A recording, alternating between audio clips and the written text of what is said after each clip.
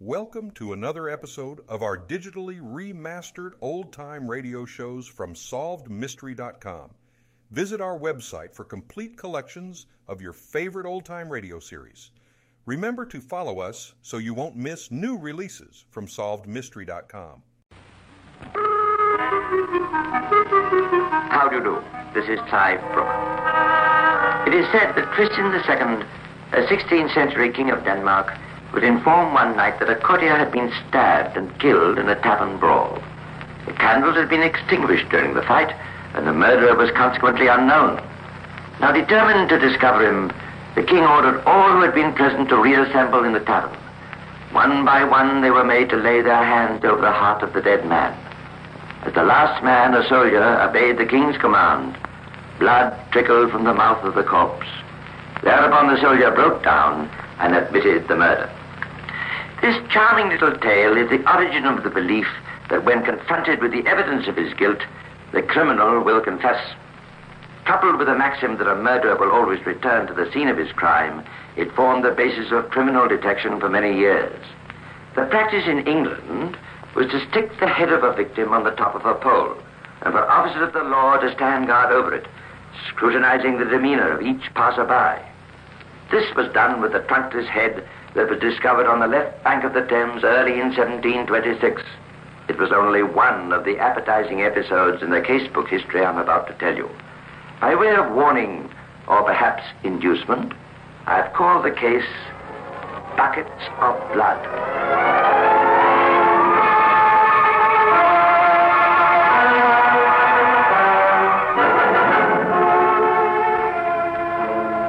It was in the foggy dawn of a day early in 1726 that a night watchman at Horseferry, Westminster, left his post and walked a few steps down to the edge of the Thames.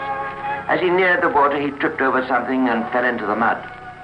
Kneeling, he turned to see what the object was. What he saw made him rise to his feet with a cry. It was a human head. He took his ghastly discovery to another watchman, and together they went to the magistrate of the district, Mr. Justice Lambert. Well, you two, what is the meaning of disturbing me at this hour? I've not even breakfasted. Well, your lordship, it's like this.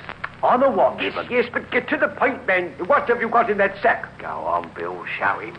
I found this in the mud near my hut, sir, this morning. Good heavens. Return it to the sack, man. I stumbled on it as I was walking down to the... Return it to the sack, will you? There's mud dripping all over my carpet. I found this bucket just near where Bill found the head, Take it out of the house, man. There's blood on it. It's bound to drip. Oh, my beautiful carpet. All right, very good. Well, what's to be done, your worship? Soon, sir, the procedure is well and truly laid down. The head must be washed, the hair combed, and then this most ugly specimen shall be posted about St. Margaret's churchyard for all and sundry to see. Thus we shall perhaps discover the identity of this bodiless corpse. And now, sir, you may depart, leaving the evidence in the scullery, if you please. Oh, what an unconscionable hour to be shown such a hideous object.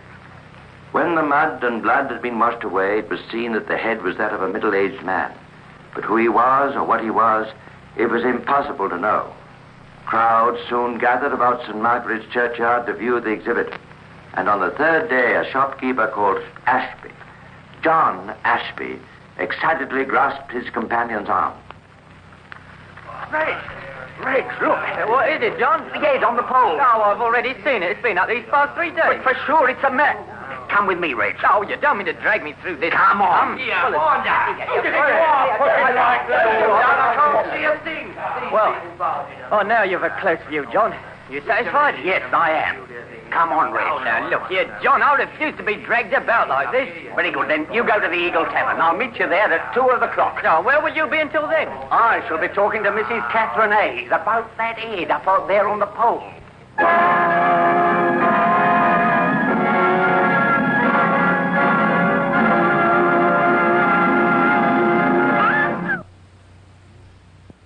I must tell you how she came to be in London and why Mr. Ashby wanted to see her about the head on the pole.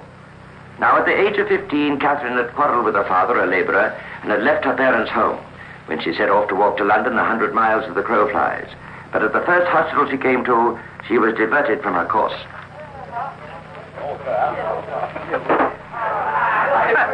Glad that you're a comely wench, eh? What they call you, my pretty one? Cat, so please you, sir. So please me, eh? Gad, but you please me greatly. Do you work here, Kath? No, sir. I'm on my way to London. London City is no place for you, my lovely. Look about the room, lass. What do you see? A goodly lot of men, sir. Fine officers all, I'd say. Indeed we are, begad. His Majesty's truest and most loyal soldiers, what? And we've all got a good eye for a woman, Kath.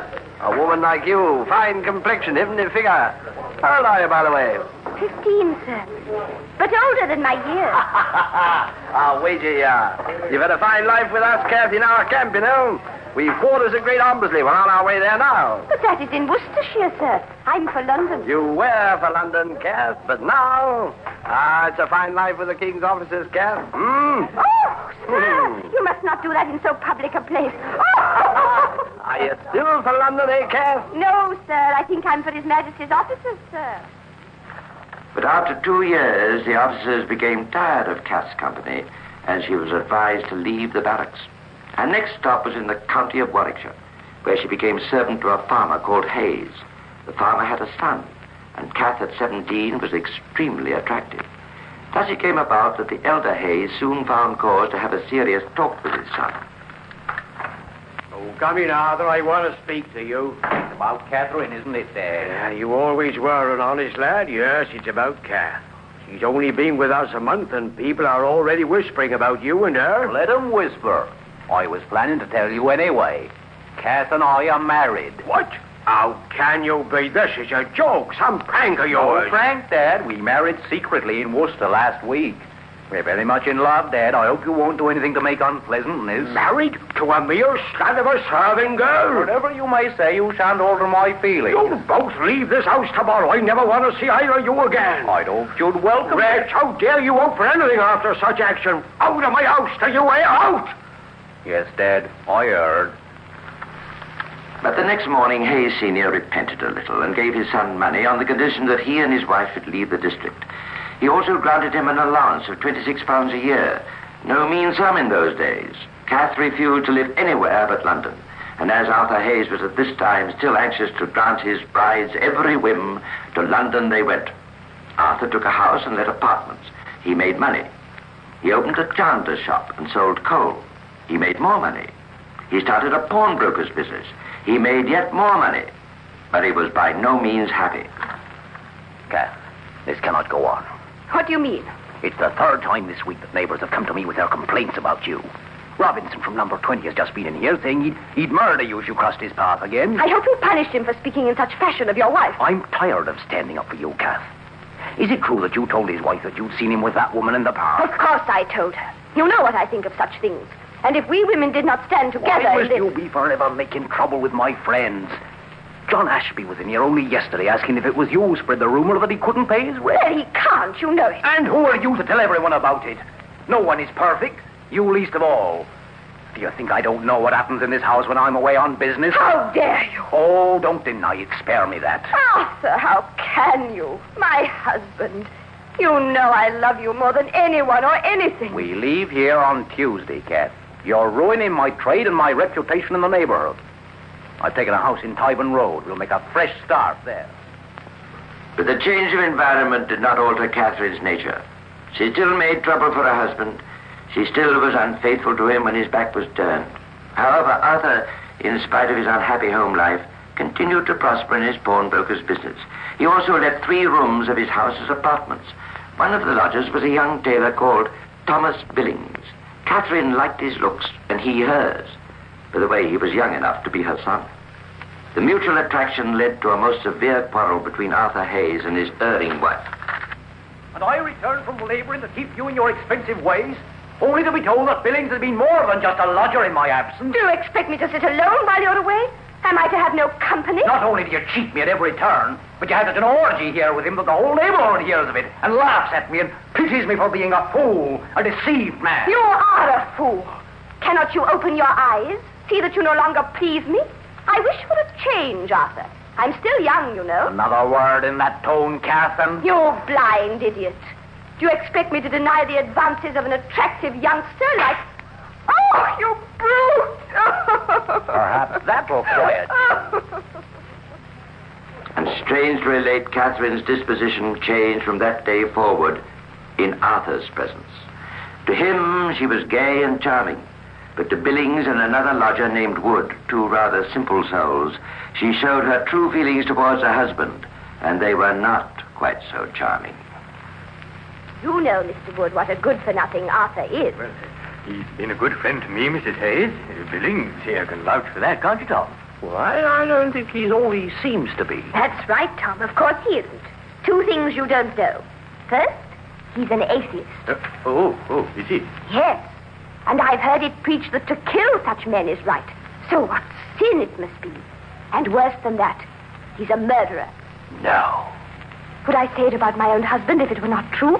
He killed two men in the country, buried them under a pear tree. That's why we came to live in London. My word, an atheist and a murderer. And with all that money, too. Yes, £1,500 he saved. All of it comes to me on his death. But what a scoundrel he is, eh? These arrant lies were not just idle chatter on the part of Catherine Hayes. Every story she concocted was told with a purpose: to secure the assistance of Messrs. Wood and Billings in the murder of her husband.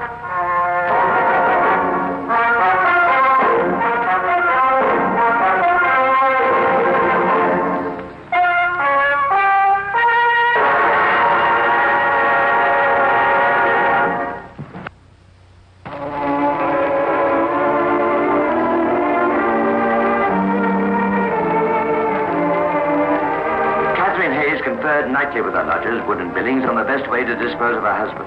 Still undecided, they were given some unexpected help by their victim. One night, Wood returned from work to find Mr. and Mrs. Hayes and Billings in an uproarious mood. They'd been apparently shutting out the cold with the aid of large quantities of liquor. Good evening, Mr. Wood. You look cold. There's a bad fog outside. Never mind the fog, Woody. Join us and drink up. Yes, it's the best remedy for a cold in the world. Drunk over a guinea's worth of liquor. You know, I'm not drunk. Are you, Tom? Drunk? Not I. See, Hayes, I'll wager you couldn't drink 6 bottles of Mountain and still be sober. If you can, I'll pay for it. And if it knocks you over, you pay. A bargain, a bargain. 6 bottles of Malaga, eh? Pour me a thirst quencher. I'll get the bottles. Have a drink, Mr. Wood. Kick furniture. Well done, Tom. It was just the right moment. Now remember your promise, you two. What, tonight? The best opportunity we've had. He's sure to be drunk after this. But I did not pledge myself. You did. To get rid once and for all of a murderer. To kill him means less than to kill a dog in the gutter. And I'll not be stingy with the money. You promised, didn't he, Tom? I heard him with these 2 ears. All right. Sweet lasso, sweet lasso. Halfway through the first bottle already. I'll do it easily, Billings. Go to it then, Hayes. You've still got another 5 bottles. That's 1. Can't be bothered with tanker. From the bottle now. Up for a bit of air.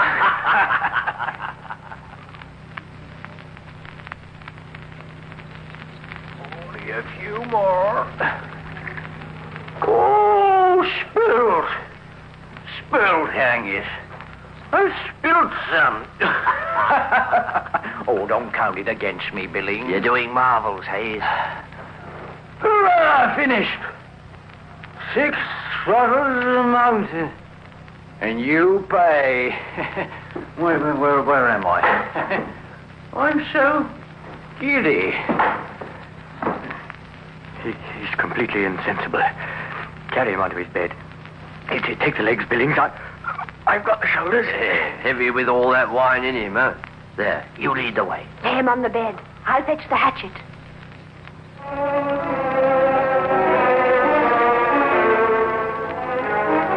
When Catherine Hayes returned, Billings took the hatchet from her and struck Hayes on the head, but it was not sufficient. So Wood snatched the hatchet from Billings and dealt the victim 2 more blows.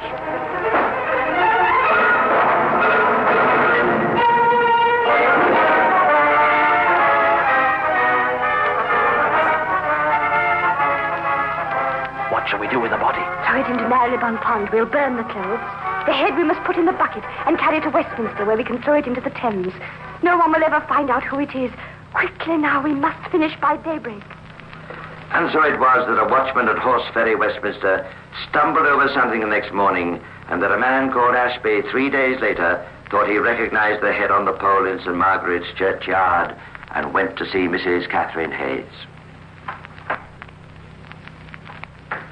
Yes? Oh, it's Mr. Ashby, isn't it? I wasn't sure whether you remember me. Oh, yes. You knew my husband before we moved here.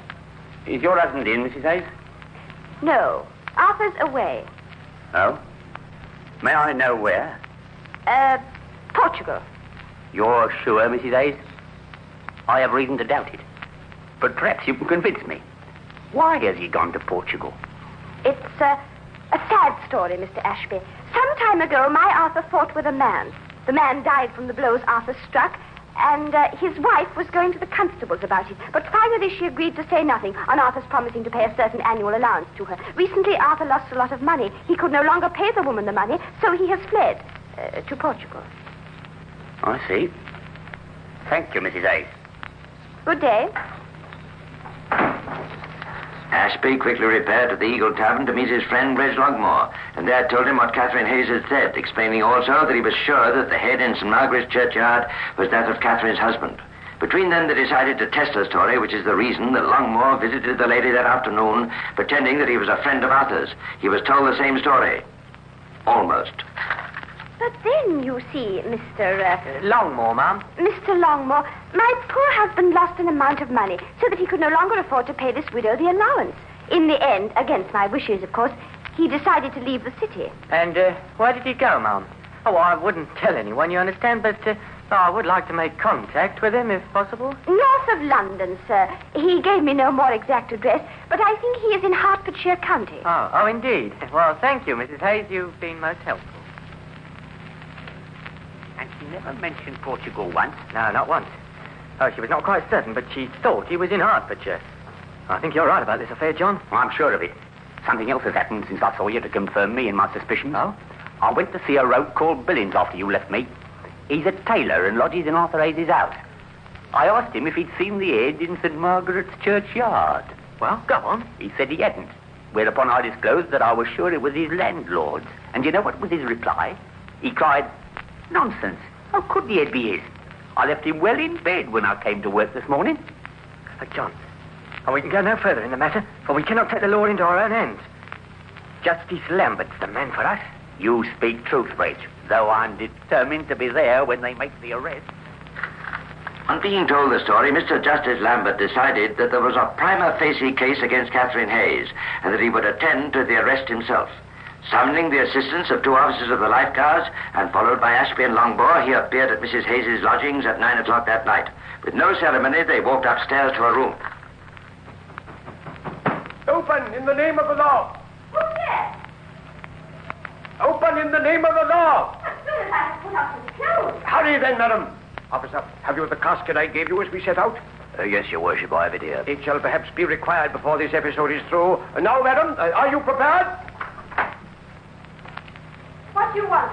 Officers, seize her. Look, there's Billings sitting on her bed. Thomas Billings, eh? I have a warrant for your arrest also. Make up another of your stories, Billings. Billings has been mending his stockings. His eyesight must be extremely good then, seeing that there is neither fire nor candle in the room. Why are we being arrested? Officer, give me that box. Here you are, Your Worship. Lift out its grisly contents. There, madam. Do you not recognize this? Oh, it is my dear husband. Here now, wife. That's better. In my arms like this instead of that box. I must have a lock of his hair. Oh. She's fainted. She has perhaps seen too much of his blood already.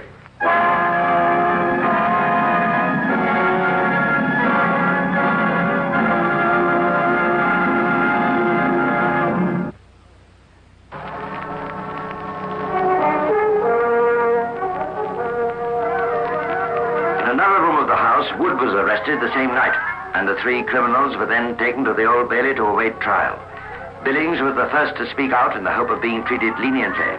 On his advice, Marylebone Pond was dragged, and the remaining limbs of Arthur Hayes were discovered. Wood then confessed also, but in spite of the whole ghastly crime being disclosed, Catherine Hayes maintained her innocence. Catherine Hayes, your companions Wood and Billings have confessed to the murder of your husband, Arthur Hayes, and have pleaded guilty in the forthcoming trial. As examining magistrate, it is my duty to inform you that unless you alter your plea of not guilty, you will have to make a defense, for which, in due course, you will be provided counsel. The enormity of your alleged offense has induced the king, whose gracious majesty may God preserve, to direct the prosecution through no less a personage than the Attorney General. In the trial that then took place, the Attorney General of England argued for the supreme penalty of the law in those days, hanging and then burning. The jury, in spite of Catherine's repeated cries that she was being wronged, brought in the verdict after only a few minutes.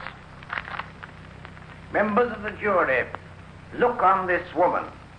Do you find her guilty or not guilty of the foul crime with which she is charged? We find her guilty. My lord, The female prisoner at the bar may speak. you have found me guilty, but I did not strike the fatal blow. Billings and Woody have admitted to that themselves.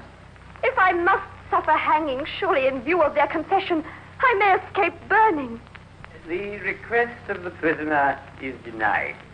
Catherine Hayes, you have been found guilty, by just process of law, of a most foul and heinous crime. To be burnt after hanging was a fate reserved for women. Men were hanged and then suspended by chains near the scene of the crime. Although Catherine's second assistant, Wood, cheated the gallows by dying in Newgate the day before his appointed execution, the corpse of Thomas Billings was duly strung up near Marylebone Pond, where the remains of Arthur Hayes had been discovered.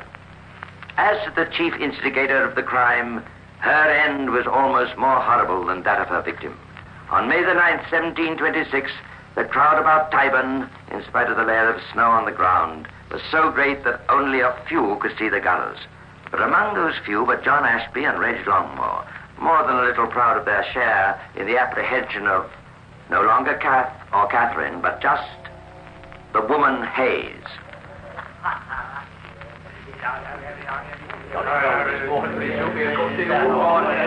Here she comes, Reg.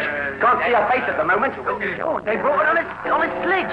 Oh, wish they'd silence that bell. It's the death knell from St. Sepulchre's Church. It'll stop when she dies. See, they're chaining her to the stake. First they'll strangle her and then light the faggots. She looks calm. They've got the rope round her neck. Any moment now. She's up!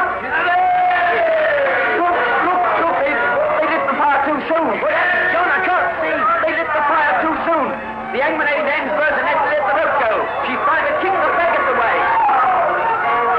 He's being burnt alive, man. He's being burnt alive.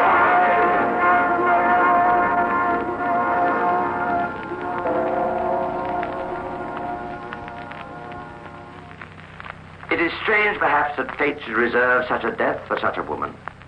In any case, that was the macabre finale to the history of Catherine Hayes. Don't be too horrified by this story. It took place a long time ago, when it was much more difficult to keep a good head on your shoulders.